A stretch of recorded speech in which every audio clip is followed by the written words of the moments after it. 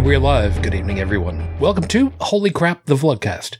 The Vlogcast comes from a skeptical point of view to answer some of the questions of why. This Vlogcast started as a combination of spite,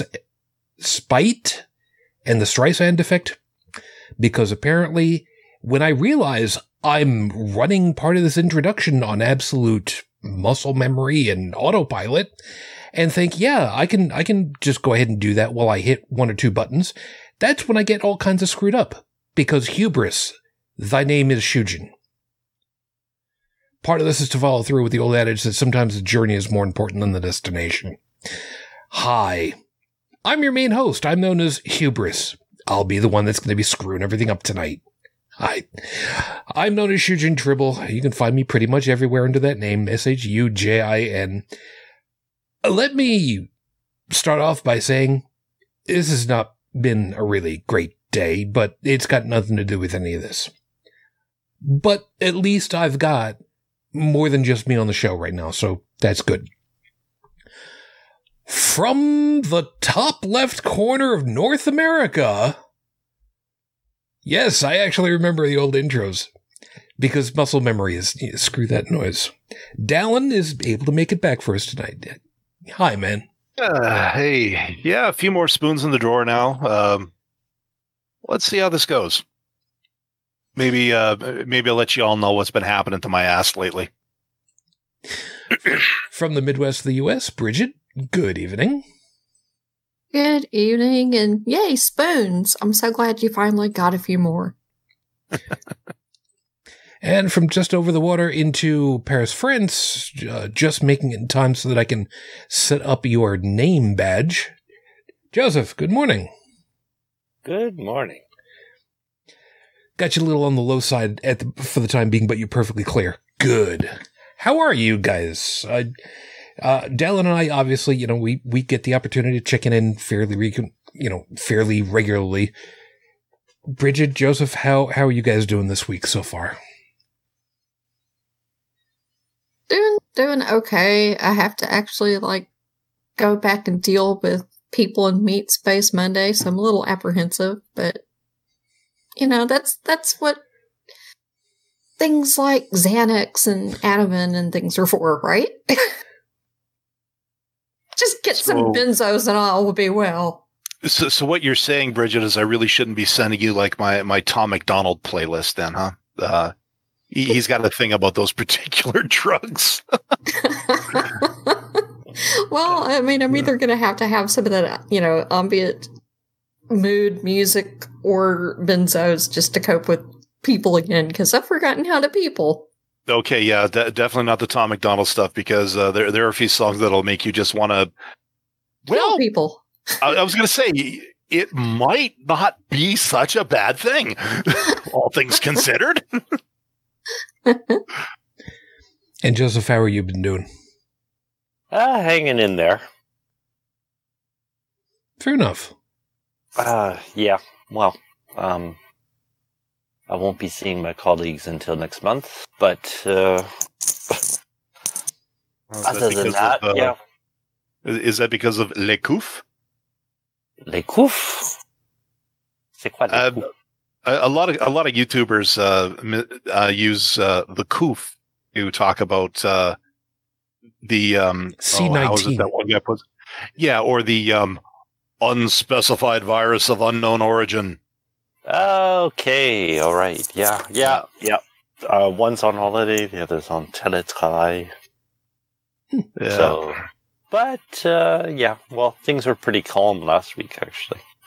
That's good. Cool. Good to see you back, Dylan. Yeah. Like I said to Shujin yesterday, the past 3 weeks have been good, but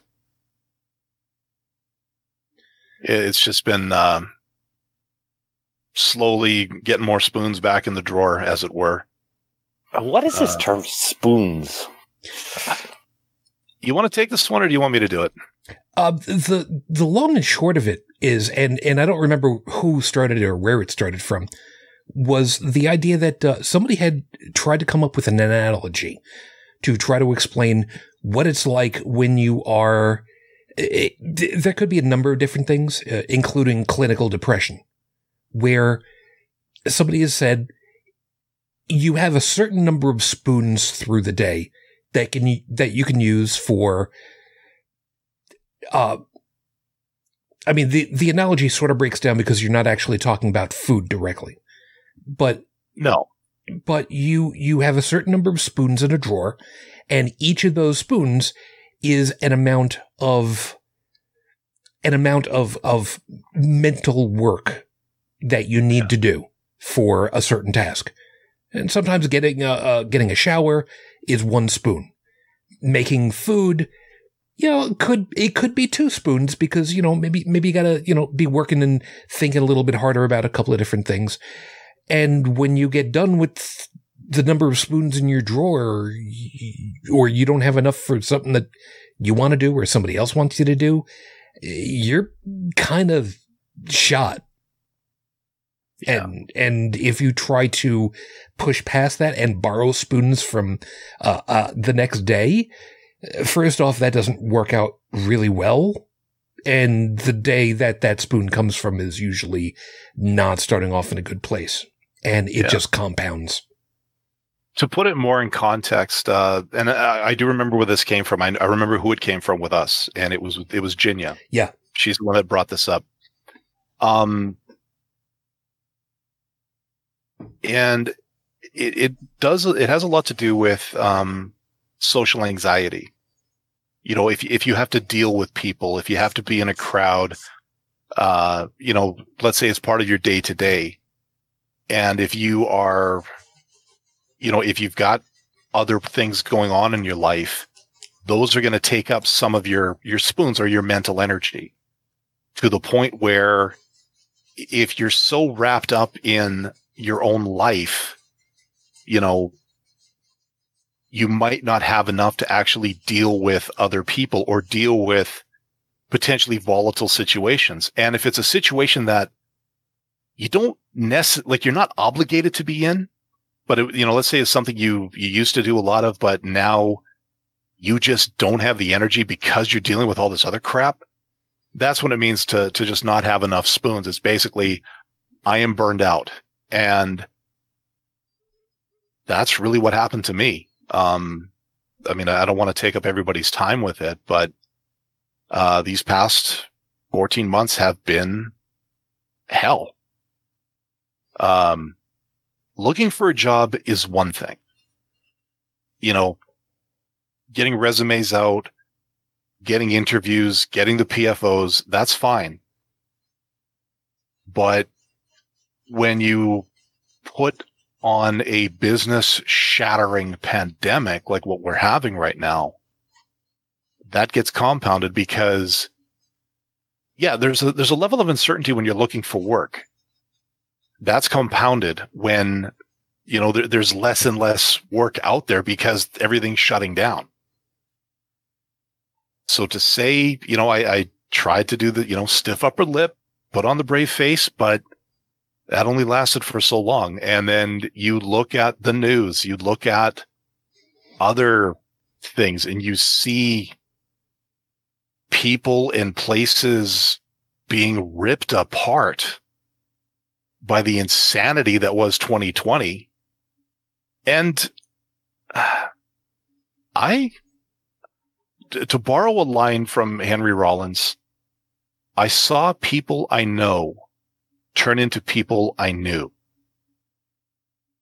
Oh. I found an ugly side to a lot of people I once thought were pretty decent. Yeah. And it just felt like a betrayal. And I just had to step down because otherwise I was going to explode. And then I got that phone call, and I just remember calling my family, and my hand was shaking. I could barely dial the number. I think with one, I finally had to tell my phone, dial this effing number.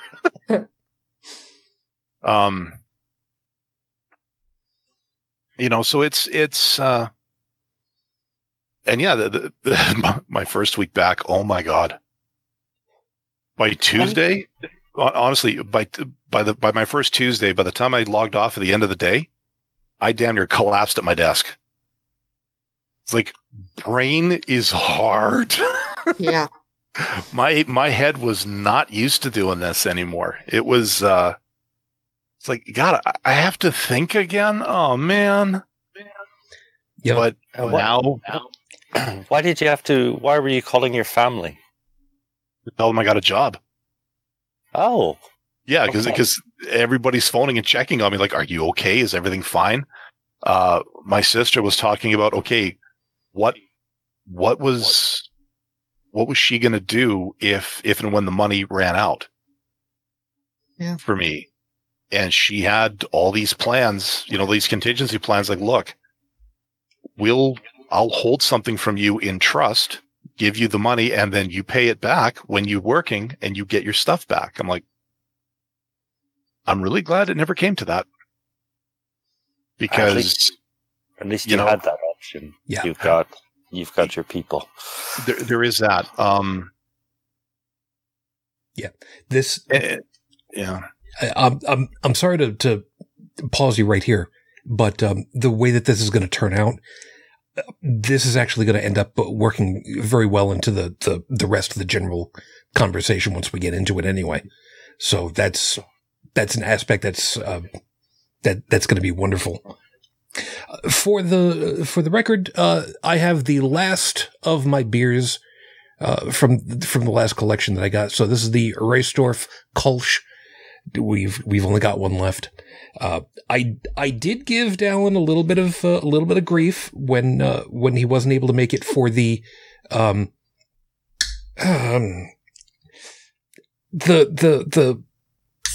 God, what the hell was it, that jalapeno pepper ale? Yeah. Oh, yeah. That was nasty. That was okay. Just to vindicate myself and make sure that I had no part in this at all, I didn't recommend that one, did I? You know what? Sure. Yeah. Let's go with that so that I've got something to hold over you later. How about we do that? So what have we got? Oh, we've got a very... Oh, I've seen this color before. Unfiltered, from the looks of it. Ah. Oh, wait a minute. No, maybe not. No. It's filtered. Never mind.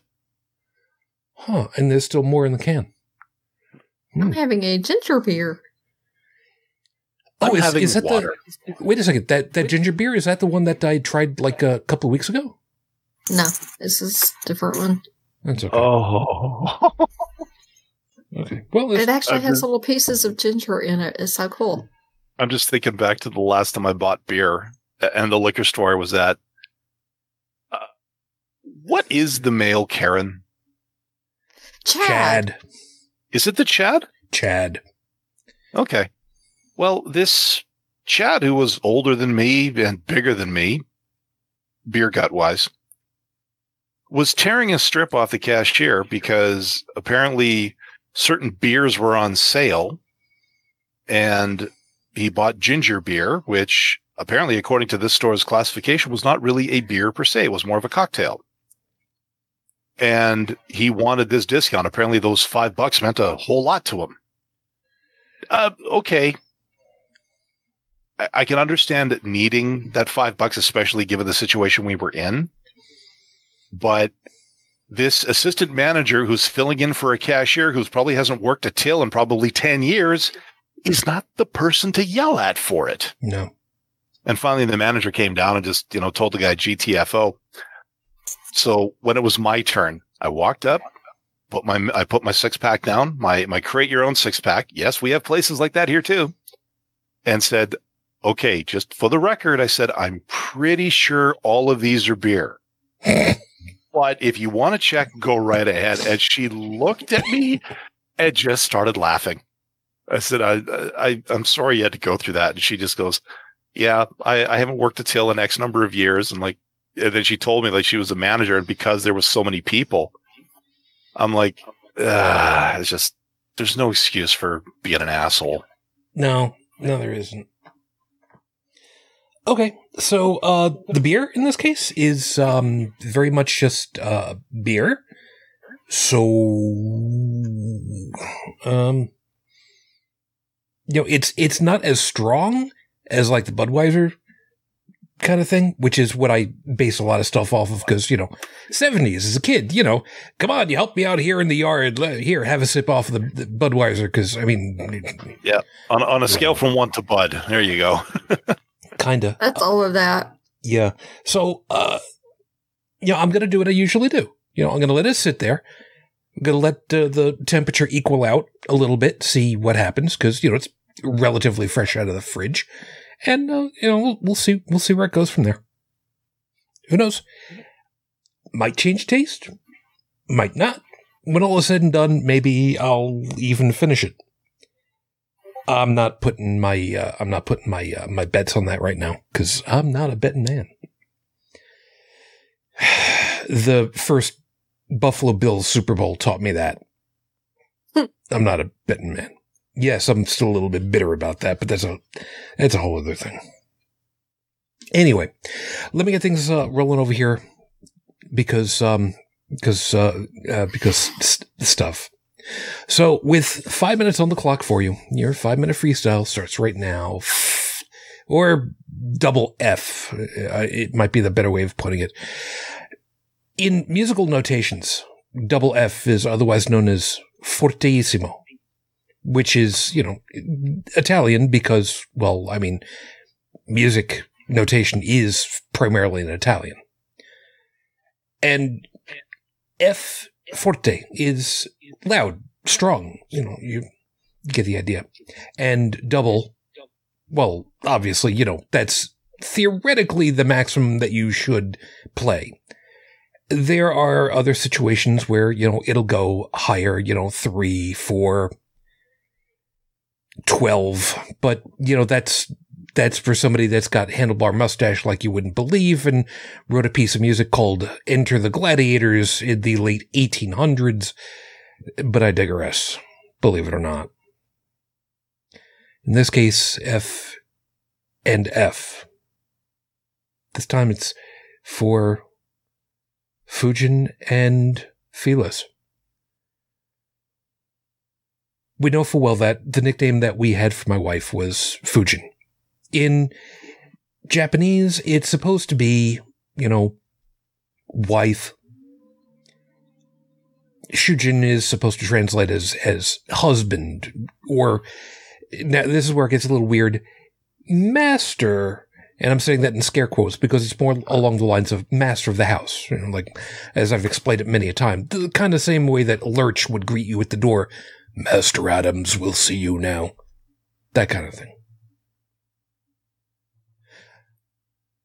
We're coming up very close onto another year since her passing. And May is not my good month. It's never been easy. I don't think that it ever will be. It's gonna be what it's gonna be. It always will be. It's going to suck and it's going to hurt. And there's not a hell of a lot of anything that I or anybody else can do anything about. So now on top of that, I'm concerned for Felis. She's been around and she's been in the chat and she's been a close personal friend. Somebody that I can actually feel like I trust for a long time now. And for me to say that I trust someone, that is not said lightly at all. I have serious trust issues and security concerns for myself. And I have for a long time. There's nothing to be done for my wife. I know right where she is, and every once in a while I will make a dark joke about, considering that, she's literally,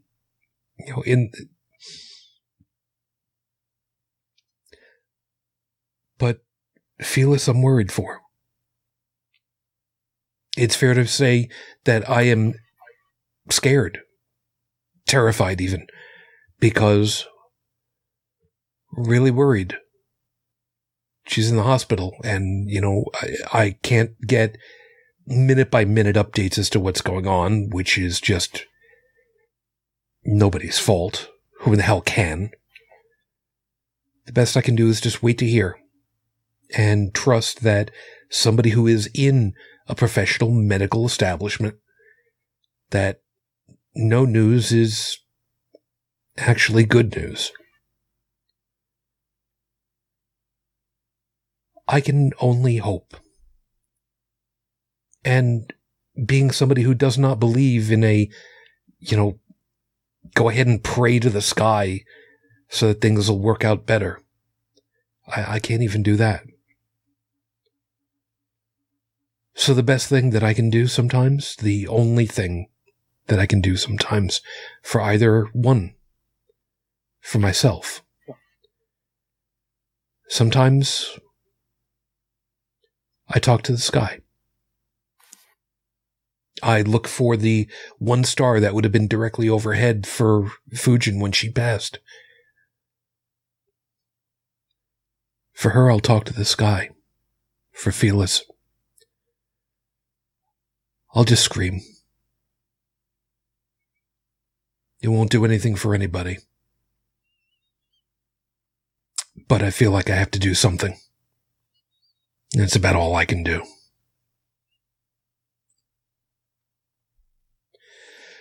It's episode 362 on the docket runner, Long Road of Recovery. We know that stuff has been really difficult on everybody for a very long time now. And Dallin's opening with it all is only just a portion of it all. But we're going to kind of talk a little bit about that. And I will explain when we get back after the horrible scopes, the actual impetus for tonight's show. I did go looking up information on Rafe Badawi. We have no new information on him. So as of the recording of tonight's show, it has now been 8 years, 10 months, 27 days since Rafe was unjustly incarcerated for thought crime. Our hopes and thoughts are still with you and your family. We are still waiting for you. So with that, how about we go ahead and deal with the horrible scopes? Oh, right. And I got completely off my game, by the way. Over in the live chat, Stephanie, by the way, hi. Thank you, hon. And we're still kind of waiting to find out when Phyllis will be able to rejoin us again, because Lord knows having her type would be all kinds of wonderful. I guess it'll wait. We'll get around to it. So anyway, it looks like we got everybody over here, so that works out well. So, for those of you that know what your astrological signs are, cool, great. Those of you that don't, make it up as you go along. It doesn't matter. There are plenty of programs out there that'll tell you, including you could print off the interior ball for a magic 8-ball and try to come up with something yourself. Good luck on that, because there are 12 astrological signs and 20 sides on that die, so go ahead and roll a natural 1. It's not going to help you any much better. Let me kick you off over here. Aries, it's just your luck. The world becomes your oyster, and you're allergic to shellfish. But really, who wants to eat raw oysters? It's like putting a slug on a spoon and swallowing. You'll do better just to ignore the world this week. Dallin? And yeah, because Bridget wants to do Gemini. Taurus, stock up on muscle relaxants and pain medications on Monday, because you're going to throw your back out. That food truck will be there for hours, so stop rushing to get there. Look, the only thing they're going to run out of is pistachio gelato. And really, is anybody going to miss that? Gemini, you think the world is all about you, and it is. Just don't let Leo know. They think it's all about them. And now that the secret's out, all your Leo friends hate that we're right about that. Cancer Moonchild. Am I muted? Nope, you're fine. Oh, no, you're fine. Okay. Point for. Raising sheep is dangerous. They're easy prey for many predators. So add just one alpaca to your flock. They'll protect the herd by proverbially curb stomping the hell out of any wolf that gets too close. Plus, they eat what the sheep eat. As an aside, by the way, Joseph, it sounds like we're getting a little bit of feedback through you when you're not talking. Really? Okay. Sorry. No worries. Hey, all the different things that we've gone through with all the different communications protocols, this happens sometimes. How's that? Well, it's still coming through because I'm talking, but it's okay. We'll see. You're getting feedback. Okay. Yeah. Jeez, sorry. Is what it is. Don't worry about it. Leo, that isn't romance in the air. That's donuts. Get vaccinated, bring your proof to a local Krispy Kreme, and you might get entered into a raffle to ride the sugar glazing machine. Or maybe just get a free donut. COVID or heartburn? Tough choice. Anyways, Virgo, your arrogance is almost as disgusting as your denial of being arrogant. Ask the people in your circles and watch them hesitate just before they answer. You'll have all the clues you'll need to better understand yourself. Libra. We think we found a good job for you this week, Libra. Anti-allergenic meals. Chocolate-coated peanuts keep all the tasty chemicals away from folks who are allergic to them. So why not chocolate coat other allergenic foods, like shellfish? Okay, never mind. This is a horrible plan. So what if you're allergic to both chocolate and nuts? Just kill yourself now and get it over with. Okay. Yeah, I'll be sure to tell that person I know that, and can I send them your way afterwards with the response? Sure. Remember, that's 1300 Elmwood Avenue, Buffalo, New York, 14222. Dial carefully and good luck. Joseph, you're up. And muted. Is this any better? Yep. That is better. Yeah, okay. I was because on the external microphone. Ah. Okay, where are we? I lost my way while I was trying. Scorpio. Oh, Scorpio. Okay. The best way to clean towels is to buy only white ones. They can be bleached, whatever you need, without worry about the colors running. It's true. By the way, since it was just Dallin and myself last night reading these, we're kind of like rereading the same ones that we had last night. I just realized. In the exact same order. Yeah, it is exactly that. Sagittarius, we know you hate the winter weather, but look at the bright side. No mosquitoes or hornets buzzing around your head while you're outside. Now that spring has sprung, watch out for bats feasting on all these little annoyances. I wouldn't say no to that. Anyways, Capricorn.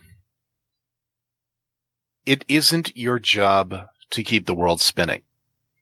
That's what Newton's first law of motion is for. Look, if you try to break that law, the punishment will be epic beyond even Dr. Tyson's imagination. Aquarius. Yes, you have made a great decision this week. Please try to keep it in your pants. Fruit of the Looms only go on the outside of your blue trousers when they're red, and no capes.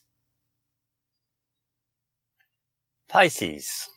Keep calm and take a bubble bath with a friend. If that friend happens to be the stuffed variety, just remember they will outweigh you when the water gets cold. Have a plan on how to get out safely. And those are your horrible scopes for this week. Remember, if you didn't like them, you didn't bribe us. And considering that nobody bribes us, they get what they deserve. Although I have been told this week that I've been unnecessarily mean-spirited to Aquarius. I need to clarify. I don't write these. These come from the stars themselves. I had nothing to do with it. Not a damn thing. Hey, but you're the interpreter. I don't know if it's Greek. I don't know. All I know is that here I am. I'm doing my thing. I'm trying. But we'll see. We'll see where it goes from there. Well, we could read them in Greek next week. Yeah, we could. I'm not going to make the joke. Good man. You're a better man than I, because I was almost about to. Yeah, but I should caveat that with I will not make the joke this week. That's a good point. Instigator. All my setting up for nothing. No. It just might be that the payoff is going to happen later. So now we get to the highly uncomfortable part, where I get to put Bridget on the spot. We talked earlier this week, and you would know best what can and can't be said. So how about you however you think can be properly stated at this point? Well, I hate to keep harping on COVID, because we're all so sick and tired of COVID, and people, saying, oh, it's just the flu and blah, blah, blah. But there was a patient of mine who had been in the hospital since March 17th of last year. Yeah. And every once in a while we had kind of, done a little bit of a check-in, whether on air, off air, just to, kind of get an idea as to how things have been going. Yeah. Hoping. And this, person was finally, let out of the hospital on January 5th. I mean, not completely out. It was, transferred to a, long-term care facility, because of complications from COVID and being, in ICU for so long, 10 months. And it was, one of the first patients that we'd ever had, that came down with it, and the person was too young to qualify for Medicare or anything like that. And so I was very, very relieved when, this person finally left the hospital. And, needless to say, they went through hell the whole time that they were in. And I'm trying not to give any, identifiers because of HIPAA and all that other stuff. But then I found out this week that the patient didn't make it. Person died March 1st. And it just really crushed me after going through all of that hell for so long. To not make it. There are a lot of... Yeah, a lot of it. And I feel bad too, because, with being one of the first, patients that had this before anybody had any idea of what best practices were or how to treat them or anything like that.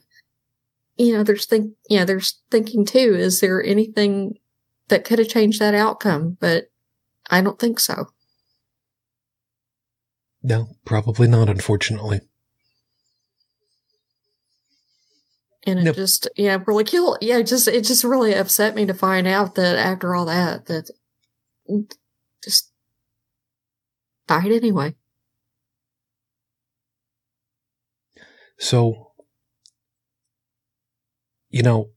it's a year that they went through of sometimes not necessarily being conscious, and considering some of the stuff that people in that situation had gone through, I sincerely hope they were not conscious for. And we've known people through our lives, maybe once removed, who've gone through a lot over the course of a very long time. Dallin is an example. Unfortunately, several times over now. I had to go through for my wife, and it was almost 3 years a slog, and eventually, only to find out that the one drug that might have been able to save her, had she gotten a year in advance, maybe still be. and the stories that she told me of the girl who would be getting radiation therapy before her. And she was 9 years old.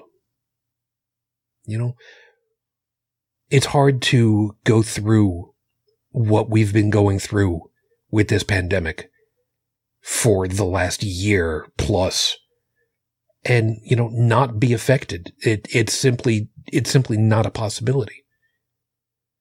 So it's okay to kind of take an opportunity now to reflect on, yeah, that was bad.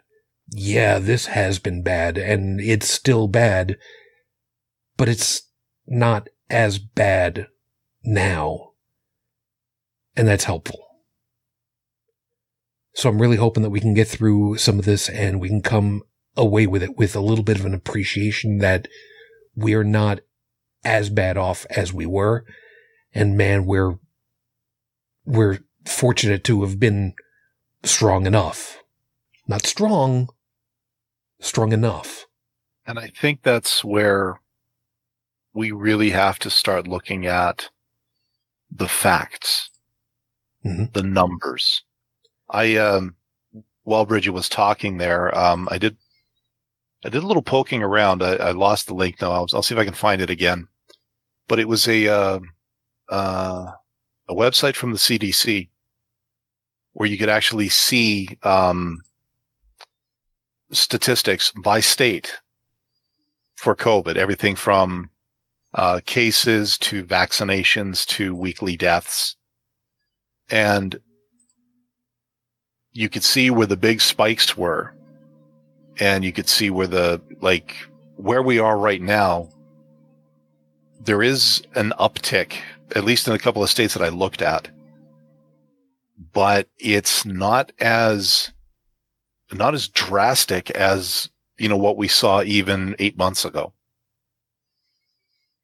And the reason I say we really need to start watching the numbers is because there's so much confusion out there right now because everybody's got a little agenda. And I'm not trying to sound too tinfoil hatty here, but there are people that are banking on the fear of COVID to keep going, to excuse certain actions, certain behaviors, to justify things that they are doing. Because under normal circumstances, or if this ever ends, they could be called to task for it. And that scares the hell out of them. And yes, I'm vague booking the hell out of that one because it could apply to a lot of things. So anybody that's listening to this, you know, all three of you, watch the numbers. And if somebody says is in direct contradiction to it, call them on it. Like if somebody says that you can't do this because COVID. Well, yeah, but there hasn't been a new case in X number of weeks. You know, how can you continue to justify this? You know, it's that's the worry, is that people are going to use this fear to maintain restrictions and continue to latch on to whatever power they may have gotten as a result of this. Again, vague booking the hell out of it, but I think we can tar a lot of people with that same brush. I think it's safe for we Americans to go ahead and say, you know, it's not like we've never seen that happen before. The Japanese-American internments, the Patriot Act.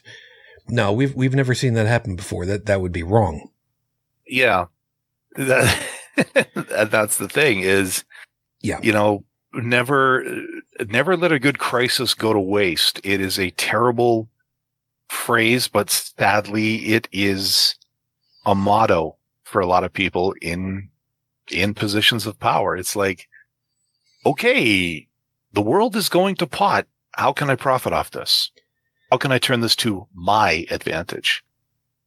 Yeah. And I just pulled up the stats from Worldometer. Mm-hmm. New cases reported for yesterday. And I always use the yesterday or previous day or whatever as opposed to right now because data's not been collected yet. And this is whatever it is they've gotten so far. New cases.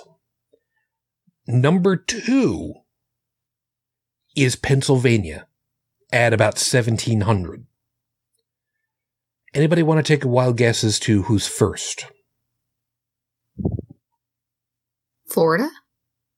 Florida. California. Really? I didn't check, but I was guessing Florida.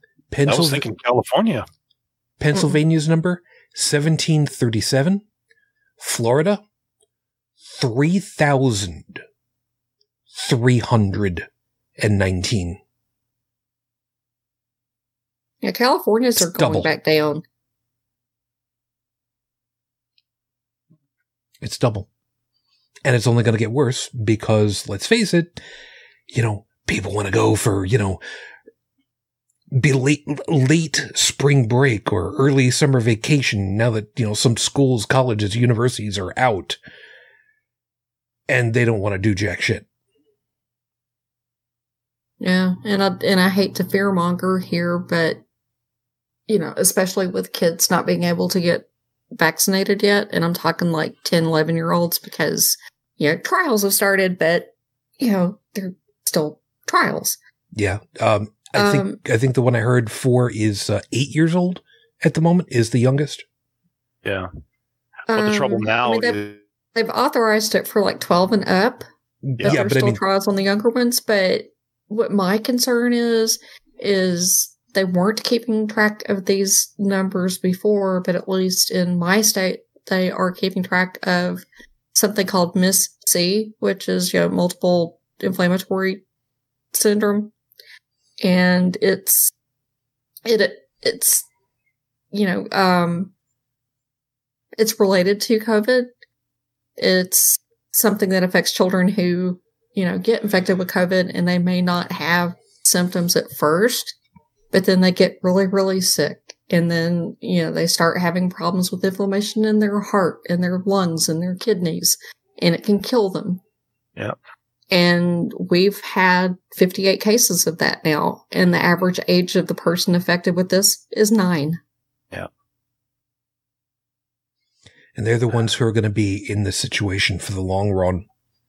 They're the ones that I'm worried about with people being on the quote unquote honor system of, okay, if you're, you can say that you've had your vaccines and walk around without a mask. I'm worried about those kids. Yeah. But it's the myopia of the masses. It's the, I was thinking about this. Like I saw the title of the show earlier today when I went out, and I just started rolling it around in my head while I was driving. Trying to figure out why. What is so? Why are people like this? I mean, you see the numbers, you see footage of people in hospitals that are completely and utterly messed up as a result of this. You've got people who've recovered from it. And I use the term recovered loosely because you don't walk out of this unscathed from what I understand. This will mess you up for the rest of your life. Mm-hmm. So why? And all I can think of is, and I am going to be throwing a ton of shade right now. So if YouTube wants to demonetize us, fine. But the media has been absolutely no help with any of this. Because Monday, masks are bad. Tuesday, masks are required. Wednesday, you must now triple mask. Thursday, we're beating COVID. Friday, we're all going to die. There's so many mixed signals coming to people that I don't think anybody right now knows which way is up. compound that with the fact that a lot of businesses, like smaller businesses, even when this is over, they're not coming back. Yep. People are scared. And when they're scared, they get angry. And I know it's not just an American thing, but people fear that which they do not understand or which is different. They fear change. And that's where a lot of the anger, the protest, I think, comes out, is that these people are scared to death because they don't know what's going on and they can't get a straight answer out of anybody as to exactly what's going on. The media's let them down. The government has let them down because, Florida says everything's fine. California says stay at home. New York wants to weld everybody's doors closed. And I'm exaggerating there, just so you know. Not by much. But my point is, it's like asking 5 different people what color the sky is, and you'll get 5 different answers. And every one of them will tell you that they're right. And if you don't believe this one over that one, well, then you're the idiot. 3 quickies. One, if memory serves, they actually did weld people's doors shut in China, according to. Yes, they did. Okay, that's what I was using. Yeah, that's where I drew it from. Yeah, I just wanted to make sure that people understand we're not, we're not going over the deep end and making up shit. There are real world examples of what we're talking about. Yeah, if I'm calling out a dick move like that, I've got sources. All right. Yeah, fair enough. 2, crap, I lost my train on whatever the second one. Oh, that people giving different descriptions for the sky's color. The problem is how people describe what it is that they see because of what they've been told it's supposed to be. Because my version of blue may actually be different from somebody else's for various different reasons, but I'm not saying that anybody's right or wrong on this one. It's just that sometimes it's not always as clear cut, sadly. But the other one, okay. The last one was, you're going through this and I hear it in my head yet again. A person is smart. People are dumb, panicky, dangerous animals, and you know it. Yep. And I was going to add, I was just about to add on, based on what you said with number 2 there. Yeah, the color. A lot of people are splitting the wrong hairs. Agreed. Yep. Agreed. No argument. But the only reason why I brought it up is that there are times where people will report back because of what they've got already primed in them.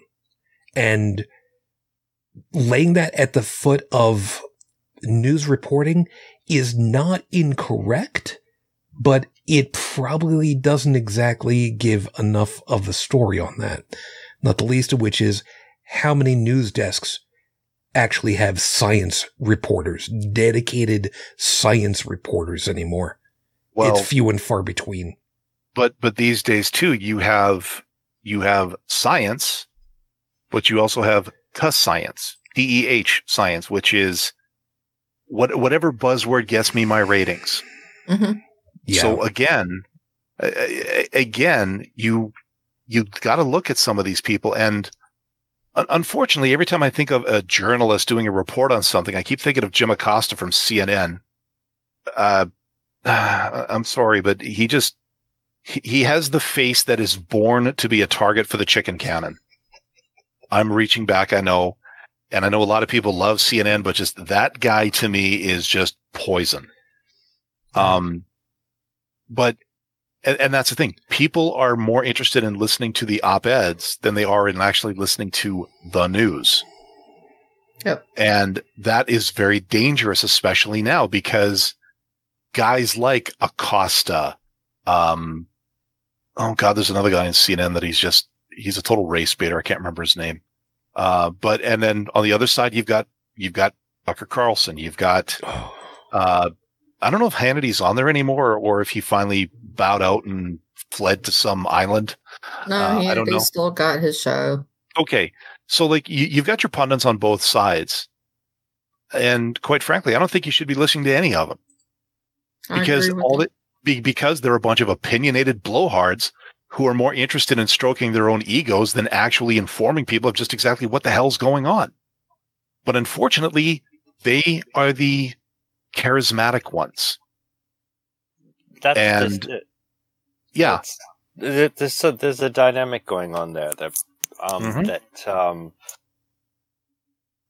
these talking heads, the top of Fox News or whatever, while their viewership has developed a certain quote unquote trust in them, and they trust these talking heads more than what they hear on the news. Like whatever they hear on the news is quote unquote anonymous source. They don't know the person putting out the info.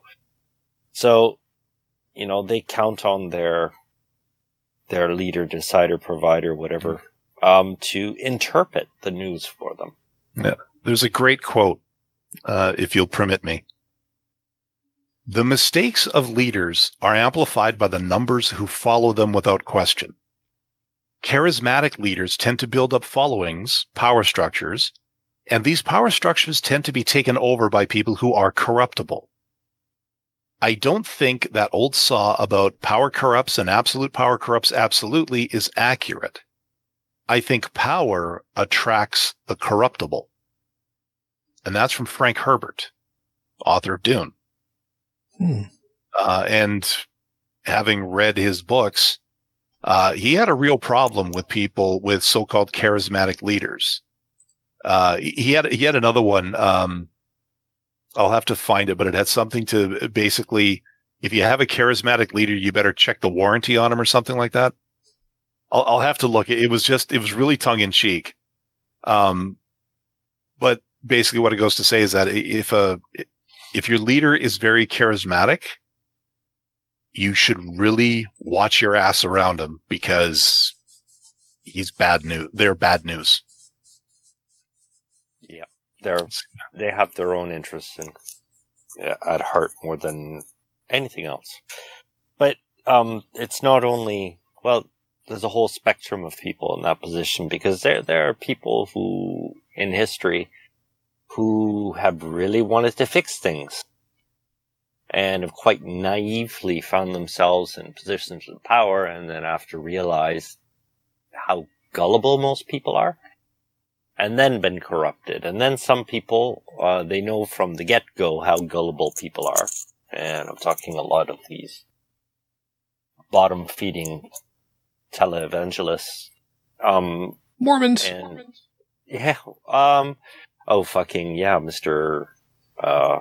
Smith himself. Jesus.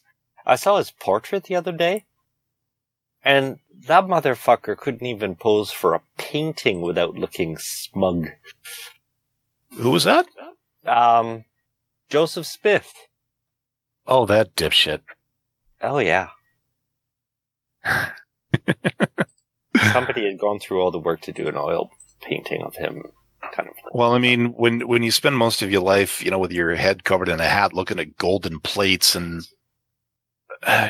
you gotta wonder. Imagine yourself in that position. I mean, just like. Well, the other thing I gotta wonder is, what kind of balls was that guy tripping when he was doing this? I'd really like to know what kind of medication he was taking because that would have to have been some incredible stuff. But the thing is, I think he started off by doing treasure hunting. He basically clued into how fucking greedy people are. Mm-hmm. And do you know this story, how he got started? Where he was, he would go to a new landowner owner and say to them, there's treasure somewhere on this territory. And, if you want, I could dig for it, but you have to pay me. So basically, he was being paid to dig for nothing. That's how he got started. a grifter creating a religion. Where have we heard this before? Yeah, he was even condemned. I just don't believe. I can't understand why anybody can call themselves a Mormon today. Because I mean, just like it's open knowledge, that Joseph Smith was convicted. Because the people don't know any better. It's how they were raised. And you look at these, you look at these isolationist communities. You look at the Amish. You look at the Mennonites. You look at the Hutterites. In an age that we have now, why would you continue to live like that? And it's just because it's the only way they know, and they keep people isolated. That's their only choice. In today's world, they basically have to either dominate the greater community or isolate themselves completely from it. That's the only way they're going to make it, and that kind of describes all the bullshit that's been going on through manipulating politics and everything over the past. And I'll throw this one out here for the Mormons. Again, this is me being very cynical, but I think a lot of it might have to do with the fact that, in normal society, monogamy is the trend. Now, I'm not wrong. That's kind of what normies do. Well, in a Mormon society, men aren't really restricted by that. And I think, certain teenagers might consider that a fringe benefit. Morbid as that sounds, that could be an incentive to stick around. That, you know what? You can have her and her and her and her and her when she's another couple of years older, and her and her and her, and they're all yours. Why would you want to go anywhere else? And it's funny if you dig down through that, in a male-dominated sort of system. If you dig down, at the base, you've got the underlying threat that men are more physically, they're stronger than women. At the root of it is that threat. You will be subversive, or else. And that just doesn't submissive. Well, yeah. And that just, like, submitting the other, I mean, no matter the situation, it comes over might over mind. So, but that just doesn't stick, in our information age. It's just not going to work anymore because, I mean, male dominance, as far as I'm concerned, the men lost their dominant position when we stopped hunting for our own food. And, it's been it's demonstrable that women are just as capable as men on every other level, So, yeah, that's not only a thing of the past. I mean, it's been a thing of the past since, almost, in my opinion, almost like 2,000 years. And guys keep forgetting that women who are shorter than them have a statistical advantage of being able to get that one quick shot. What is it, between the third and fourth rib on the body's left side? Remember the right spot? Because a little bit of an upward from there. Even up the score real quick. I got the right spot. Well, then, in that case, children have an even higher advantage. Yeah, but they don't have the upper arm strength. That's the difference. There's a question of aim too. And most kids, before they realize, where that one particular sweet spot is, they know another sweet spot. Yep, that's why they throw Legos all over the floor. Well, there's that too, but I'm thinking more, the Nutcracker suite. But not to put too fine a point on it. Yeah, it was gonna mention something. Don't tell the children. I don't really think that's too much of a thing. Stephanie has also dropped something over here, and this this bears mentioning. If one man has multiple wives, many other men have none. Yeah, and that's one of the other things. In these male-centric societies, it's not entirely uncommon for the up-and-coming young blood to be kicked out for some transgression or other so that they can hold on to that dominant position and collect up as many as they can. So look at nature. Yeah, you've described herd animal. Yeah. Basically you've got the dominant male and you've got the Yeah. Wolf pack, lion's pride.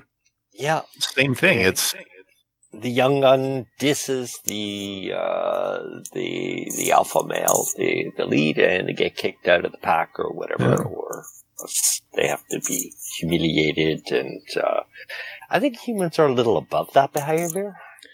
Should be. Should be. Yeah. Should be. Now, and this is where there's a lot of we claim to be enlightened. We claim to be above the animals in terms of society, but really, in a lot of cases, I think we are very much like them. We just dress it up a little bit differently because, we have technology, we have language, we have different things, but at the core of it, a lot of what we do in society can almost be always seen in nature in one way or another. We have technology, but there's one thing that worries me is just how many of us, for many of us, a gift from the gods because they have no mastering of it at all. If the power, I've said this many times before, but watch what happens when the power grids go down. And I know. And the food chain, the food supply dries up. Oh yeah. I mean, we're going to see everybody go back to an animal state pretty fucking quick. Well, I mean, if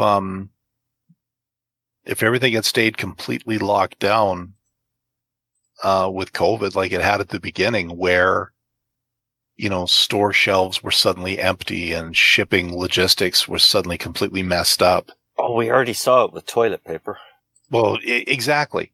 But the thing is, if it had lasted any longer, like if we were still here now where we were then, we'd be very close. I think a lot of us would be in that animal state right now. And everybody who fully embraces the Second Amendment would be locking and loading as we speak. And that, side, tangent, but I kind of put myself in a kind of a funny thought situation. And I'm thinking about all these people that they claim to own guns because they want to protect. And protect this and that, protect themselves. And I've kind of saw myself in this kind of situation, like there's a guy toting his guns and all that. And I want to protect my family. And I look behind him, and he's living in a cozy trailer home.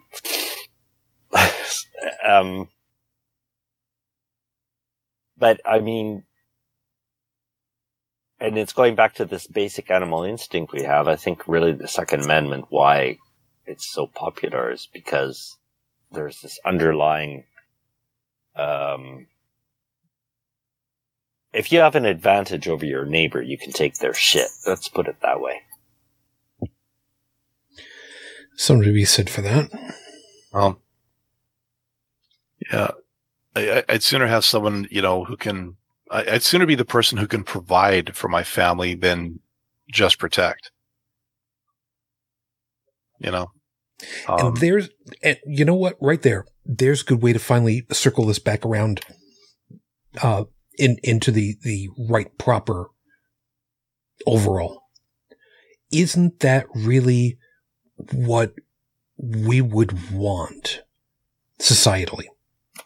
to be able to help people for the long term, for the recovery, for the rehabilitation. What do you mean by we? We as in the royal we, societally speaking. I think among us, yes. But for most people out there, well, if somebody who relies on somebody else to make all their survival decisions for them, don't know anything themselves, I think even the concept of other doesn't really exist. I don't think it's so much that. I think it's more like what we were saying earlier about you may recover from a lot of the symptoms of COVID. Or anything else, for that matter. Yeah, but you don't come out of it completely unscathed. And, some people, they'll be alive, but, they might not be able to breathe very well, or they might not be able to, Bridget, it was more than just the scarring of the lungs, wasn't it? Yeah. I mean, it can, cause permanent kidney damage. There are people that are now on dialysis that will be the rest of their lives just because of COVID. Cognizant functions, if I remember right, as well. Yeah. Anywhere where there's almost molecular level blood, tiny veins. Anywhere capillaries and all that. Yeah, capillaries. I'm sorry. But it's not just the lungs, it's the heart, it's, the liver, the kidneys, the brain. There are people that, supposedly recovered, more than a year ago that are too disabled to work that were perfectly healthy before they got COVID. We're talking people who were long distance runners, doctors, people that were younger and in good shape that can't even walk up a flight of stairs now without having to stop and rest. Mm-hmm. And, people that have had to have, double lung transplants. And, it just does a number on you. And then there are people that can't think anymore because they have this constant brain fog. Yeah. Or people that are so fatigued that they'll be in the middle of doing something and just fall asleep and they can't control it. Yeah, let's take just a real quick hot second to absolutely appreciate the fact that the concept of a double lung transplant is even a situation where it's not they're going to die if we don't try kind of thing. It's something that is like real. Mm-hmm. Yeah. I mean, when I was a kid, a pacemaker was, pretty significant piece of technology. Mm-hmm. When I was born, the laser was only just being invented. And I mean, and Dallin and I have talked about the using stem cells and implanting it onto a 3D printed trachea and getting into trouble because they didn't have the paperwork for the air flight. Okay, that was a WTF news segment I did a couple of years ago. Probably 9 years ago. No, it was a little bit more recent than that. But even so, Ginu was around when I did it, so it was at least that long ago.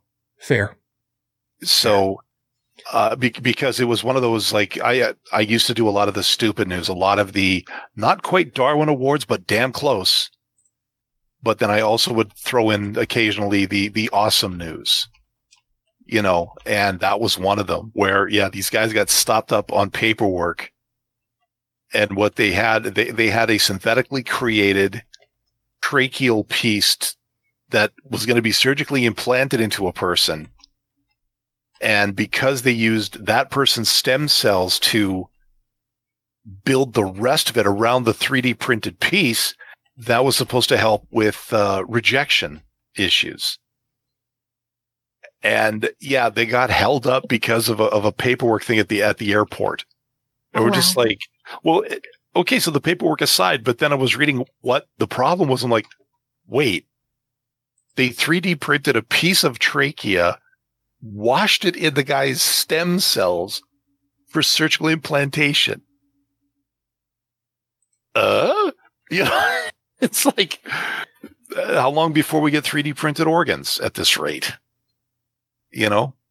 Or be able to regrow them from stem cells, you know? Yeah. But medical technology has, quantum leaps just even in the past decade.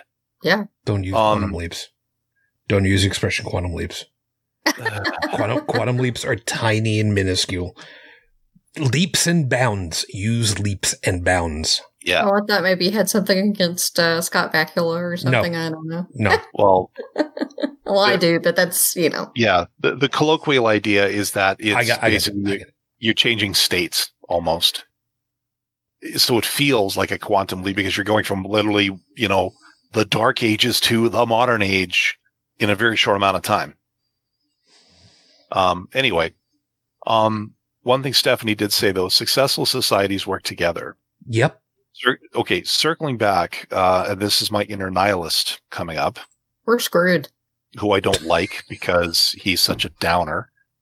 But, the black pill is out there, folks. I hate to say it. This is where we have the problem. That kind of society does not come from the top down. This is not something a president or even a governor can mandate without a significant show of force. And you look at places where that kind of enforcement has occurred, it doesn't work out that well for the people. You look at places that deal with these kinds of dictatorships.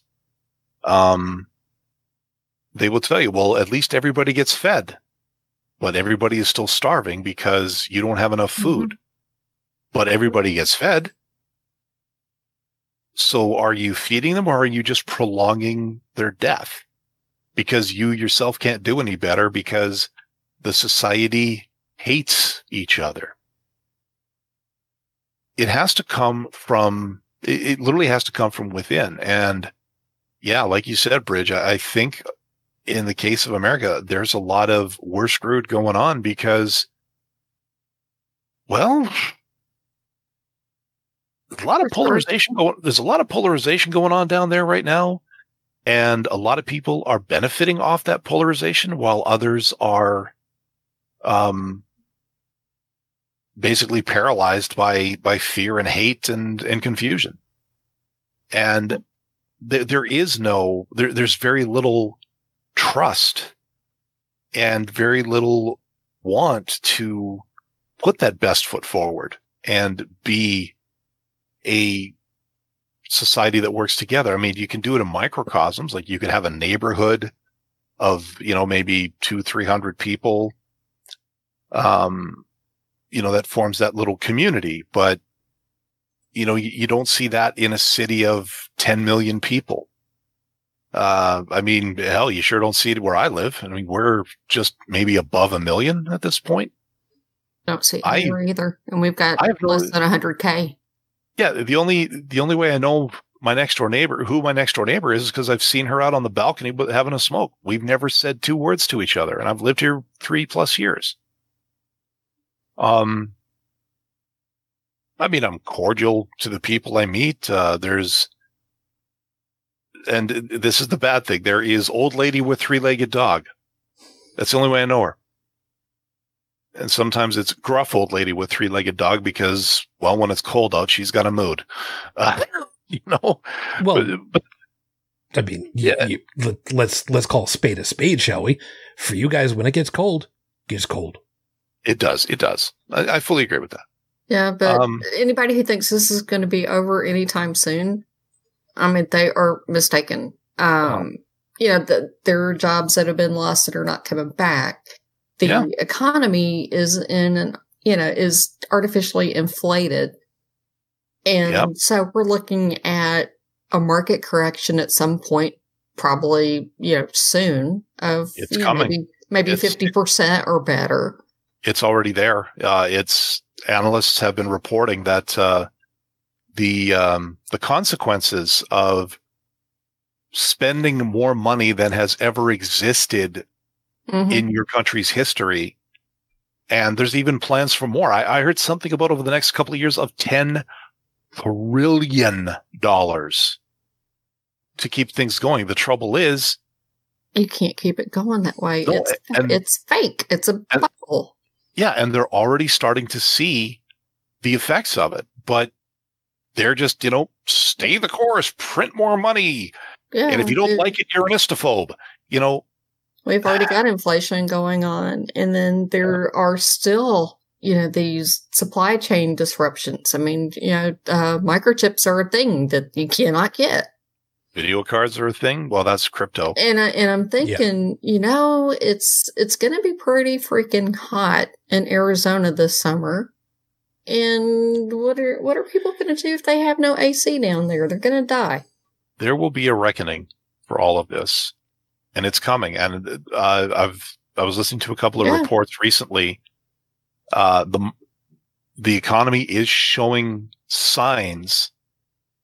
Basically, the bubble is cracking. Mm-hmm. The egg is going to hatch, and when it does, you don't want to be anywhere near it because it's gonna hatch a beast. That it's the consequences are starting to happen, but the thing about it is, what else can you do? People need money to live. There's no work. Businesses have closed. The government benefits only last for so long, and a lot of people were working jobs where they couldn't put into a 401k, or maybe the company was run by an asshole who did something that, well, you know what? Yeah, sure, we'll contribute to EI, but they don't. I don't know. I don't know even if that's legal, but again, I don't know if some people even care. What is EI? Employment insurance. Oh, Jesus.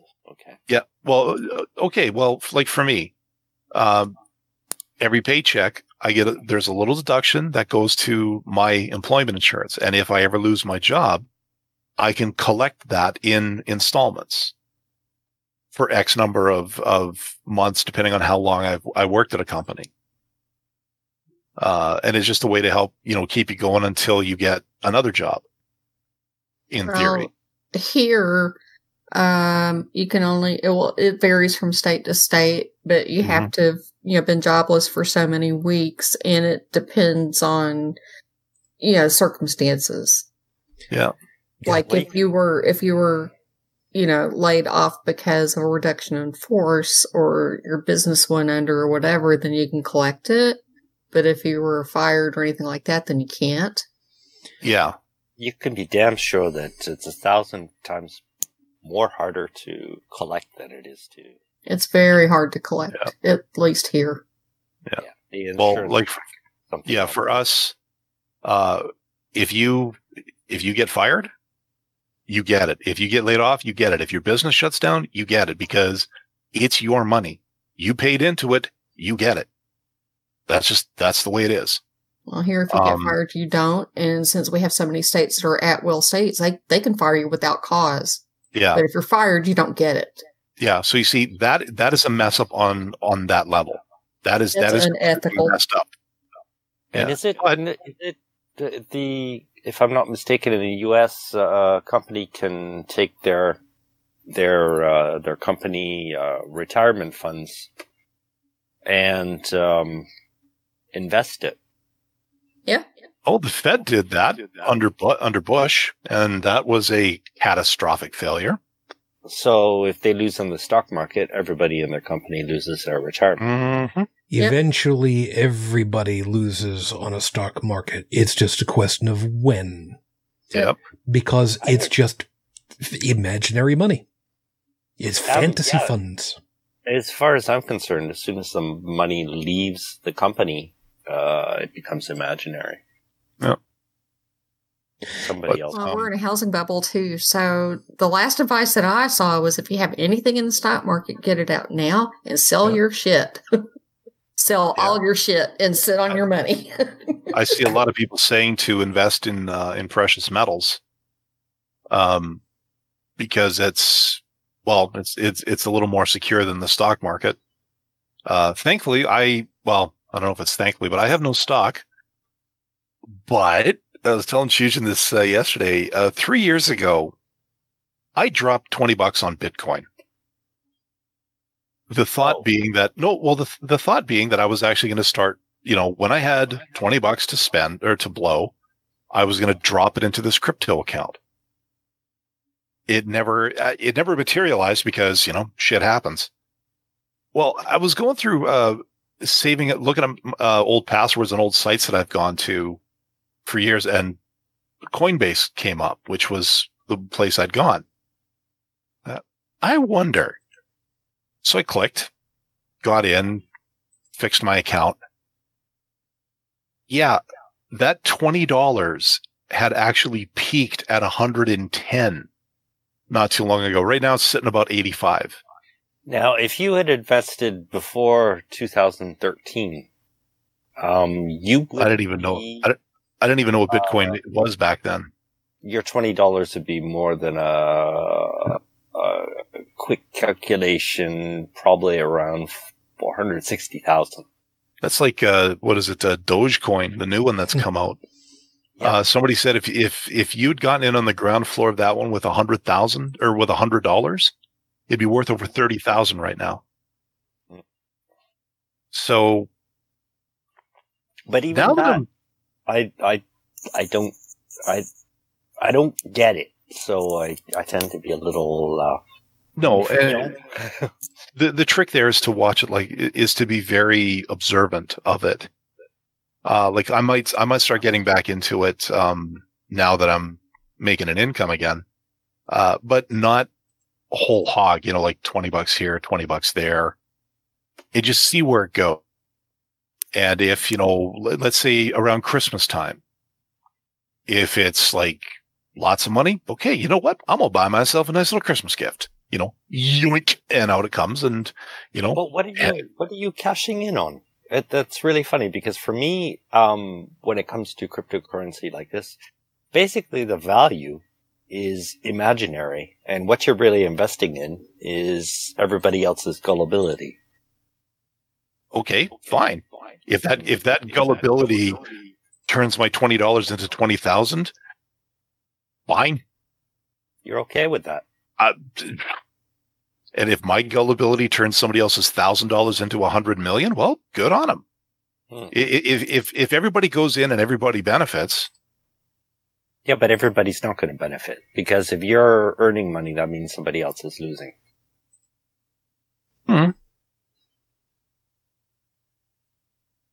Yeah, see, I need to learn more about how crypto works then. Yeah, it's just something else to think about. Sorry about that. Well, no. If we go all Mad Max, then Bridget's advice is to invest in tobacco, cigarettes, and adult beverages, because you can barter like crazy with those things. Well, I'm going to the country and starting my little farm garden.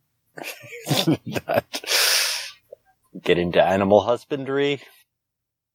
Oh, I just had a discussion with somebody just recently, and yeah, it was interesting. Somebody's daughter wanted to get into animal husbandry for 4-H, and they wanted to raise the guides, the Girl Guides type thing, 4-H club. Okay. Yeah, the female version of the Boy Scouts. All right. Without the controversy, I think. But apparently they had a thing going for animal husbandry where if you had the land, you could take care of a cow and eventually get it to auction. What the girl didn't realize is what happens to the cow after the auction. It typically turns into steak. And that did not sit very well with her. And then she said, well, then why don't we get a bull? Because, bulls are used for breeding. Like, yeah. And bulls are also very, very, very aggressive. I mean, okay, if you want to, have a red cape and do the whole, ole thing in your spare time, fine. But I don't think they have any armored horses with spears to help in case of problems. So it was an interesting conversation, to say the least. Let me backtrack just a little bit, though, for a second. Mm-hmm. The idea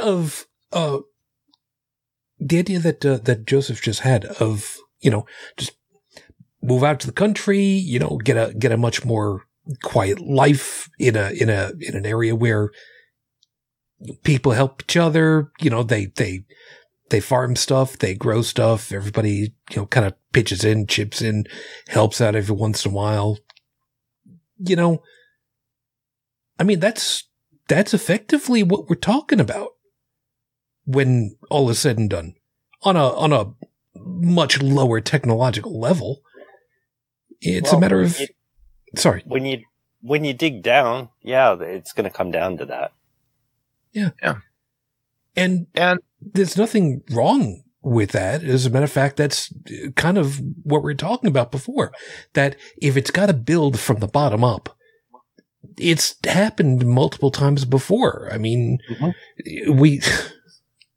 you watch the video of the history of the world, I guess, you see how many times civilizations build up because they can. And there's the quote from the anthropological person who had said that the first idea of civilizations that you would see from, digs and whatnot was somebody that had broken and poorly knit bones, knowing full well that they couldn't have been helping the group at large, but they were still, they still had food and protection by the rest. And, we can do that. It's just that for whatever reason, there's been this, what was the term for it down, the crab scramble? That's not necessarily it. But it feels like it to me. Well, crabs in a bucket is more to do with personal achievement and getting out of a particular societal role. That's the analogy, is that you're in a crap neighborhood. Okay, you've lived there all your life. Your parents have lived there. Your grandparents have lived there. Everybody lives there. You don't want to live there anymore.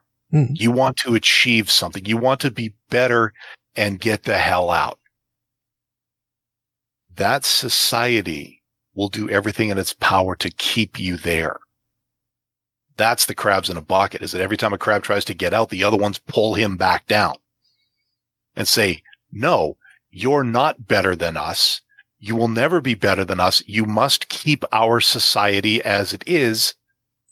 And I think at the core of it is that the people in general are afraid that if you make it, that means that they had given up and they are ashamed. And you've just shown them what kind of a failure they are by getting out, by being able to get out of the bucket. Can I harp again back to my survive by imitation? Yes, and that's kind of where it goes. Yeah, because people who don't judge anything for themselves, anything different from what they were almost indoctrinated with is dangerous. Mm-hmm.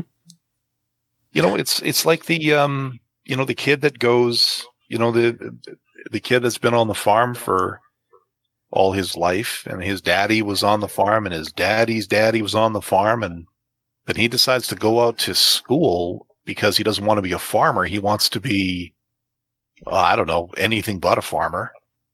And his dad just yells and screams at him that, no, you can't. You have to stay because this farm's been in our family for X generations, and I'll not have my son the one to break the chain and try to guilt him into staying. And underlying even that is that people in that kind of mindset, that they're, as far as their parenting is concerned, the only option they have is to turn their children into little clones of themselves. Well, yeah. And maybe 100 years ago, hanging on to that land was important to the next generation because that really was all there was. But times change, and maybe if you go away to the city or go away and become a success somewhere else, let the last generation be the last one. Because in the end, it's... But look where that's going, because, I mean, even now, you've got corporations buying up farmland everywhere, from failing farmers. Mm-hmm. And what are they putting in place? Well, there may not be automized cars yet, but there sure as hell are automized tractors. Well, that's true. That is true. So if you're in that mindset and, you want to go down through the generations, well, that's going to be a dead end. Yeah. In present, with the things the way they are,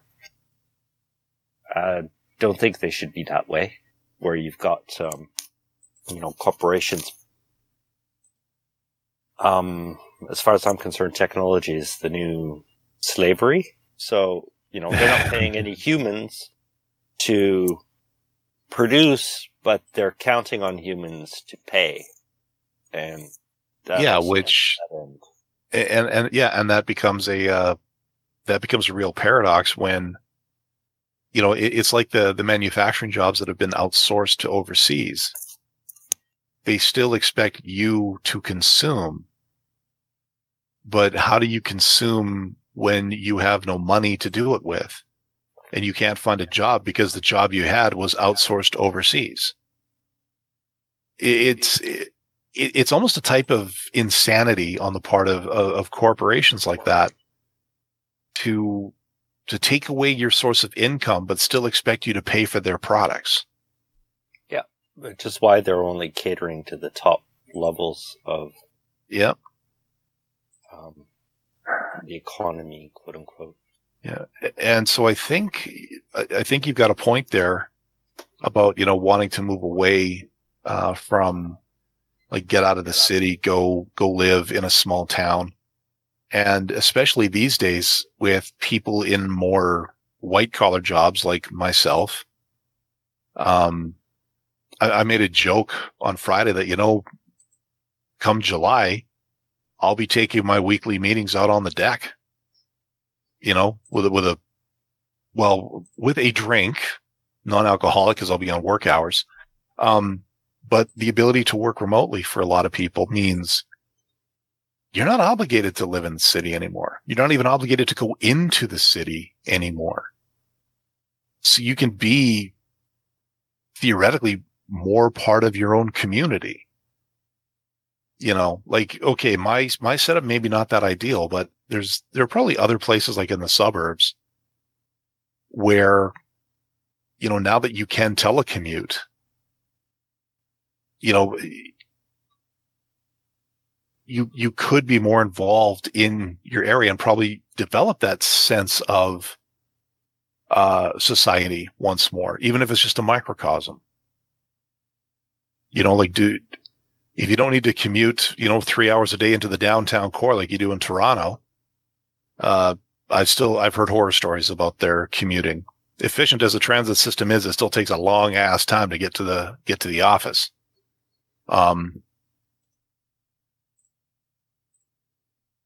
a lot of people are saying that even when it is safe to go back, a lot of people aren't going to, because they just don't feel a need for it. Many people feel they're more productive at home now. They're more relaxed because they don't spend 2 hours in traffic and then come in, already 3 Starbucks to the wind with caffeine sit down and, with the shakes as they fire up their computer. Instead, they get up in the morning, have a cup of coffee, throw on a shirt, make sure the camera's angled up enough to make sure that they can't see that you're not wearing pants. Not that I have anything to do with that. And just go about your day. And, if you need to step away from your computer, you can go over to your couch, relax a little bit, wait for that ping for your next meeting, then get up, go back, sit at your computer, do what you got to do, get up, go back to the sofa, whatever. At the end of the day, as long as you do everything you need to do, that should be all that counts. It's almost like intentionally forcing the grind onto somebody has been detrimental to people's long-term mental and emotional health. What? Jeez, as somebody that used to work phones for a while, geez, I can't imagine why a change like that would make people say, no, I don't want to be bothered going into an office where people are watching every 15-second increments and timing how long it is for me before I come back from going to the bathroom. But now consider this. What if this pandemic had happened 15 years ago? Dial-up internet was still a thing in many places. Rural wireless didn't really exist in any way, shape, or form. High speed was, I'd say, in open beta at that point, I think. ISDN cable operations were coming online quite significantly. Fiber was for the people in the business districts. Yeah, I get you. Yeah. And then you think about security, networking software, VPNs, remote desktop. A lot of this stuff, it was not even on the radar back then. You imagine if we'd had a pandemic like this at that point in time, a lot of businesses would have, and I'm talking big industrial business, would have fallen apart. Or you'd all be going into work in hazmat suits. Somehow. If you're lucky. Yeah. So, and again, this is more for, I'll admit I've got a pretty soft job, one that I can do from home, or I could do from an office, either way. There are still people that need to to physically be somewhere. Hospitals, road crews, law enforcement, fire department, all the essential services are still needed. Logistics, to make sure that trucks are loaded up properly. I mean, there's a lot of automation involved with that these days that I've seen, but you still need people to do it. And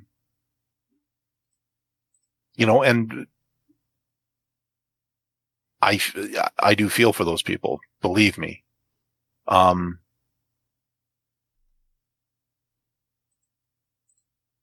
I mean, for the most part, if you don't have to go to an office to do a job, why would you? If you have the option.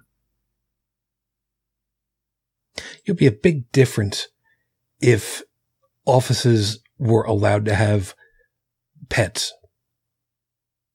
Very specifically, I'm thinking something that's a little less than, something less than a baying hound. I mean, kittens in an office. Oh yeah. My boss, he, I've only seen him on camera once, but, he'll have up to 3 cats in his office at any one time. And I think one jumped up in front of him one time. And I kind of chuckled. I went, whatever. It's cool, But like he said, he gets more done there. He doesn't have to worry about traffic, which is huge.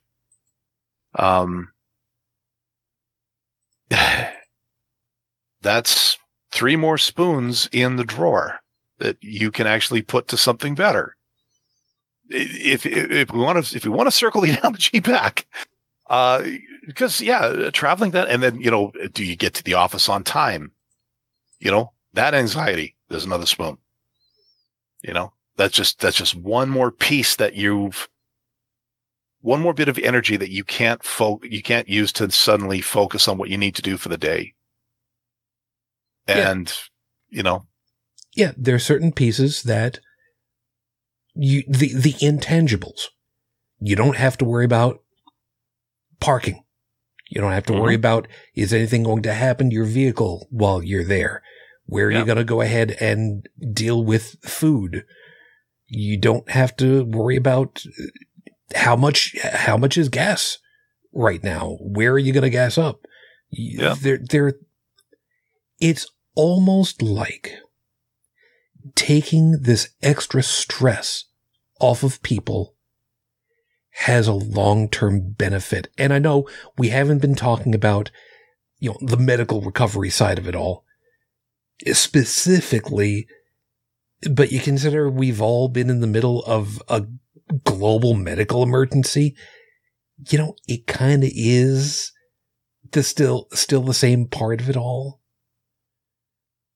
If you try to have people be nicer to each other, instead of having the middle manager, like I said, literally keeping a watch of the every 15-second metric and giving people shit for it. Yeah. Yeah, that's exactly what it's like working in a call center. Yes, I know. I got a welcome conference call from the CEO my first Friday. Nice. And it was me and 12 other people who were on board at that week.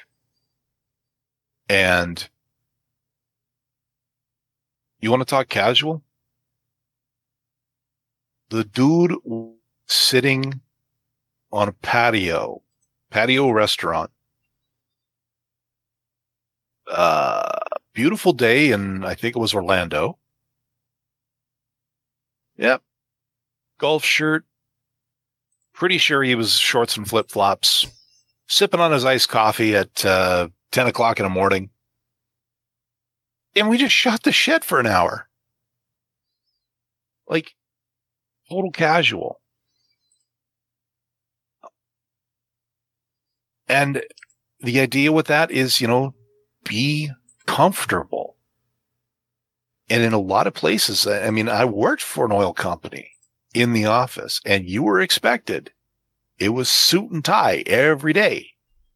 And for a guy who wasn't getting paid that much, let's just say you can find places where you can end up looking the part and maybe not spending more than $60. It's a stretch, but you can do it. So, there's that stress as well, having to look professional and everything. And right now I can, as long as I have a clean shirt on and the camera sees me from, the neck up, that's all that matters now. Did I wear shorts all of last week? Yeah, I did. I did because it actually was getting warm in this place. Nobody's going to see my lower half, so who cares? There's a joke about that on TV, people working remotely only have to dress from the waist up. Well, it's true. Yep. And I think that will go a lot for overall recovery. I think it'll help us bounce back a lot. Once this is all over and we can sort of reevaluate what we really need to do to keep going. I was saying to a few people, downtown Calgary's got a lot of high rises. Mm-hmm. One of the largest building downtown was only finished maybe, just a handful of years ago. The Bow. I'm thinking that when this is all over, that building is going to be largely empty. There's going to be a real estate vacuum downtown because nobody's going to need it anymore. You know, and we've talked about that too. Yeah. You know, and some people might say, well, we'll just turn it into apartments. You should see how many apartments there are downtown. Trust me, there's plenty. So maybe there is an opportunity for groups to reevaluate. I wish I could. Yeah, I hear you.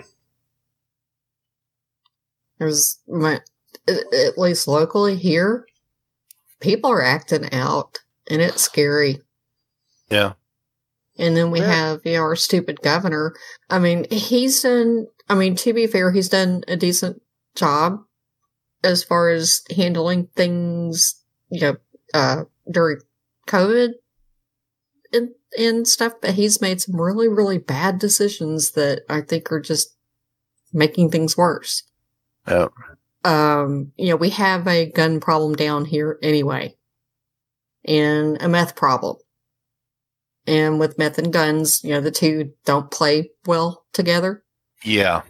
But he has, it's not just him, it's also, the Congress critters that are here at the state level, have this bright idea that we need to be an absolute Second Amendment carry state, which means more guns for more people with no licensing, no registration, no nothing. Just let everybody have guns. Yeah, and you see that I have a problem with. I do too, because, if a gun is used to commit a crime, you need to be able to know whose it is.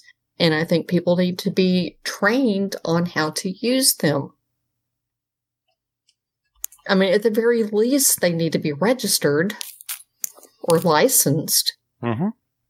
But I would be in support of having mandatory classes for someone to own one. It's a problem we've got here is people are so short-tempered now that if an argument or something happens in the street or somebody honks at you at a red light, then people start popping out guns. And they don't know how to use them. And so they, send people to the hospital with really stupid gunshot injuries that I would be embarrassed to go to the hospital for. I mean, seriously. Yeah, no, And it's crazy. I was talking to somebody and they had apparently gone to a conceal and carry class where they actually learned how to, what the responsibilities were, what kind of holsters you can get. And it ended with everybody going out to the range. And I think that's the big thing with a lot of people is if you want to buy a gun, you should have to go out to a range and actually learn to shoot. And I would be willing to bet that the first time you put that gun that stock on your shoulder and pull that trigger, you're going to get a whole new respect for just exactly what you've purchased. I think that's what a lot of people need to do. I heard a story of, and again, this happened in Mississippi where, TLDR, dude walks into a convenience store to rob the place, pulls a gun. 7 people are in the convenience store. 5 of them draw down on the guy and hold him there till the police show up. And here I thought it was going to be one of those pulls a gun, which promptly topples out of his hand onto the countertop. Oh, no. Apparently this guy just thought that he was cool because he had a gun. But yeah, 5 other people said, no, son, that is not how we do things here. You need to calm down. Just waiting there for the police. And of course, Mississippi is one of those states that has the castle doctrine, which means if someone breaks into your house, you have the legal right to blow them in half with a shotgun. Yeah, that's wonderful. It is what it is. So, Yeah, I mean, if somebody came into my house, I probably would not have a problem shooting them. That's the thing. That's the I've caveat. had somebody try to get in my house before, and it was scary as hell. Yeah. And the thing about it is, I mean, we lived, in downtown Little Rock at the time. And the thing about it was somebody trying to come in a little before 6 a.m.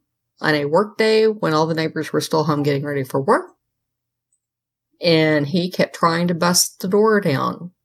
And he could see my face, I could see his face, and he even saw my husband's face, and he still kept trying to bust the door down. And I don't think he was coming in for croissant and coffee. well, did you have croissant and coffee out? For him? Oh, hell no. But, but my husband ended up going back to the bedroom and grabbing 38 and pointing it at the dude through the window, and then he decided maybe he'd better leave. Yeah. But had my husband not done that, then, I'm sure that he would have done something horrible to one or both of us. We've only got it's pretty brazen to do that at that time in the morning when all the neighbors are home. I mean, shit. Yeah. We're getting pretty close to needing to see about wrapping up. Dallin and I have had a little bit more talk time, so I think. Well, I mean, yeah. What I find funny about it, though, I mean, and please be laughing. I really hope. The times when you finally say, you know what? Yeah, okay. I think I'll step my toe in, and all of a sudden you're all the way up to the top of your head. So, what's the old joke? You had nobody grabbed you and dragged you in here, Wallflower. You did that on your own.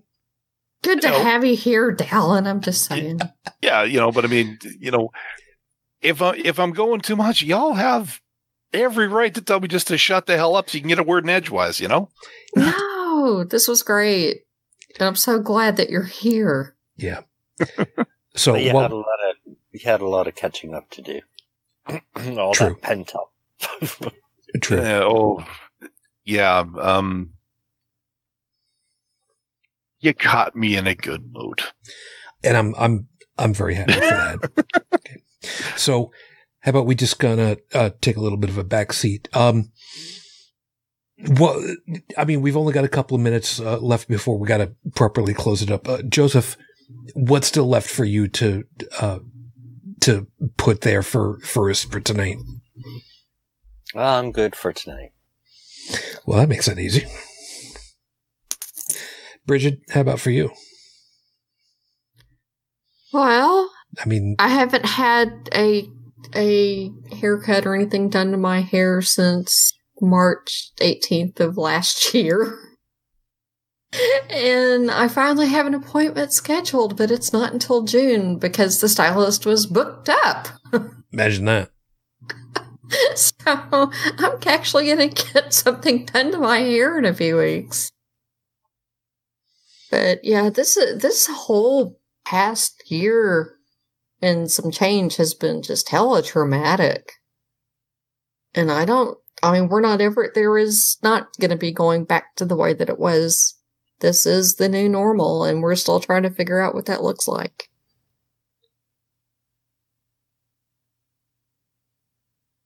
I guess that's it. It's fair to say that. I mean, trying to figure out what the new norm is. I mean, people have pointed out, the old norm was literally killing us, and we didn't even realize it. Yeah. And part of that is, the pandemic that came in and bitch slapped everybody across the top of the head. And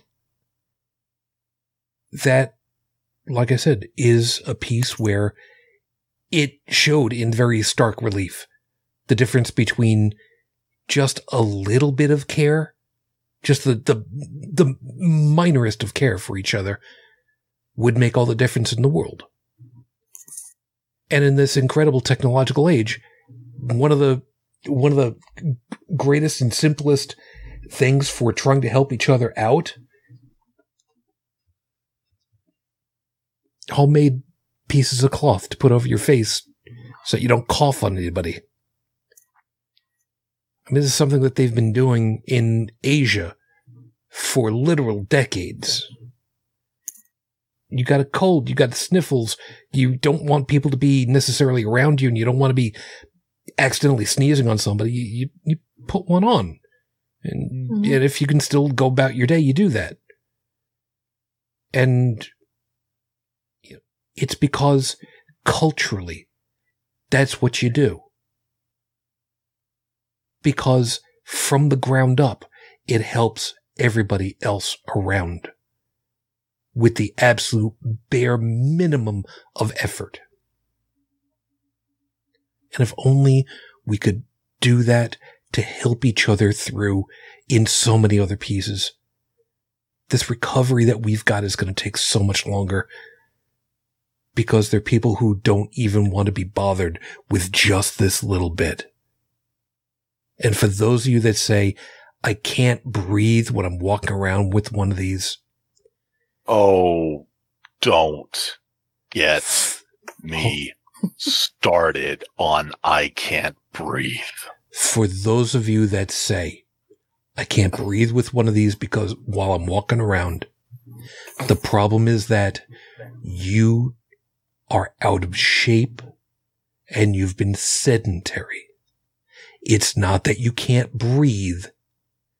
It's that you're out of shape and just can't breathe anyway. It wouldn't make a damn difference. I just have one thing to say about people who I can't breathe. Drama queen. That's fair. Especially with a surgical mask. I mean, Oh, I got 2 words for you. Two little words. You can't breathe. Pulmonary embolism. yeah. That's when you really can't breathe. True that. And if one of the largest effects of COVID is blood clots, that's what can happen. It's happened to me. And that I made it through that one and 2 more. There are many people who actually consider me blessed because of that. I was just damn lucky. Yeah, you were. Yeah. So, yeah, you can't breathe because of a little piece of cloth on your face. Tell me how much you're going to be breathing right before they stick the ventilator down your throat. Yep. Because that's what you're risking. It is safe to say that that is not a pleasant experience, and let's just leave it there. Yeah. For reasons. So, folks, as always, thank you very much for being with us. We hope that you found something worthwhile in all of our perspectives, and you got something to think about for the weeks ahead. Guys, thanks for being able to make it. Joseph, you take care of yourself, and, just as always, be safe. I hope things work out well for you the upcoming week. Yeah, well, you too, sir. Thank you. Bridget, you too. You try to take care of yourself, would you please? Yeah, I will. I will do my best. Monday is going to be a challenge, and hopefully I won't kill anybody. Hopefully they won't kill me. I would very much appreciate that if you didn't. Yeah, no matter what happens, I am wearing a mask, and people can just kiss my butt. Or not, considering that there are receptors down there, and we don't want that to... Well, there are receptors down there, but, don't. If anybody's got a problem with it, they can just go fuck themselves. Speaking of which, let's see, how many are we going to get today? Because there's the people that want to be crafty and crazy with you, so that's one group. Let's see, who else are we going to get over here? Well, we could add to the group whoever it is that's dragging their feet at DOJ, but that's just me, right? Yeah. Mike Pence. Mike Pence is a good one. And about 99% of the people in the GOP. Yep, that's true. And the crazy people that are doing the audit in Arizona. What the hell? That's not a power 10, not a power 10, not a power 10. Oh, God, they're still kicking that horse? Dude, yes, we'll talk. They are. We'll talk. There's an official statement out from the former guy. Ooh. We'll talk. And, of course, Mr. Matt Gates, soon to be interned somewhere. How about we put him and the Magic the Gathering chick and just put them in the same cell? That'd be nice. All I can say is tick-tock, Matt. Monday should be interesting for you, buddy. We'll have to wait on that. So you take care of yourself. You. And Dallin, welcome home, buddy. It was fun. It's been a while. Good to see I still got the chops for this. Oh, yeah. But, and thanks to some new software I've discovered, should be able to get this audio episode up as soon as YouTube lets me grab the audio. So that will be over at holycrapthevlogcast.com, which is up to date as of now. Kind of slipped there. And then, of course, I'm still working on my own projects. Got my own blog over at inthewind.yo5.ca and still doing the audio blog of a wannabe podcast novelist over at kickit.yo5.ca. Good job, man. Seriously, thank you. Over in the live chat, Stephanie, sorry you're all alone tonight, but, glad you're able to make it. You take good care of yourself, huh? Seriously. Just, we concern for you over there. Just be careful. And, of course, as always, all the information that we need is over at holycrapthevlogcast.com. Phone number, if you'd like to leave a message, is 859-HCTV 554 859-4288-554. I don't know what's going to be happening for next week at the moment. The next week or two may be hit or miss for the first time in a while. We will see how that plays out at the moment. Their reasons? Not the least of which is next week marks 16 years since we lost my wife on the 22nd.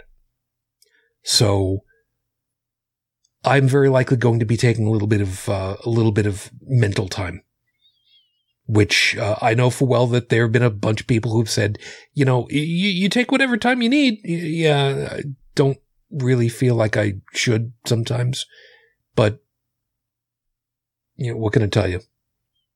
I've got a Superman complex, I guess. In any case, please stay safe. If you're eligible for vaccinations, please, really just do it. Wear your masks. Be careful. And thank you for being with us. So until the next time, as always, I wish you all the peace I no longer have. I wish you the strength that I've learned. I wish you well. 16 years. I am still in love. Matane Fujin, I love you. I miss you. Dream of me. Till the next time we get together, everyone. As always, good night. You've been listening to Holy Crap, the Vlogcast. Feel free to leave a comment at the show's website at holycrapthevlogcast.com, where you'll also find links to our Facebook, YouTube, and Twitter pages. Theme music is Twisted by Kevin MacLeod, available at incompetech.com. And on behalf of all of us here, thank you for listening.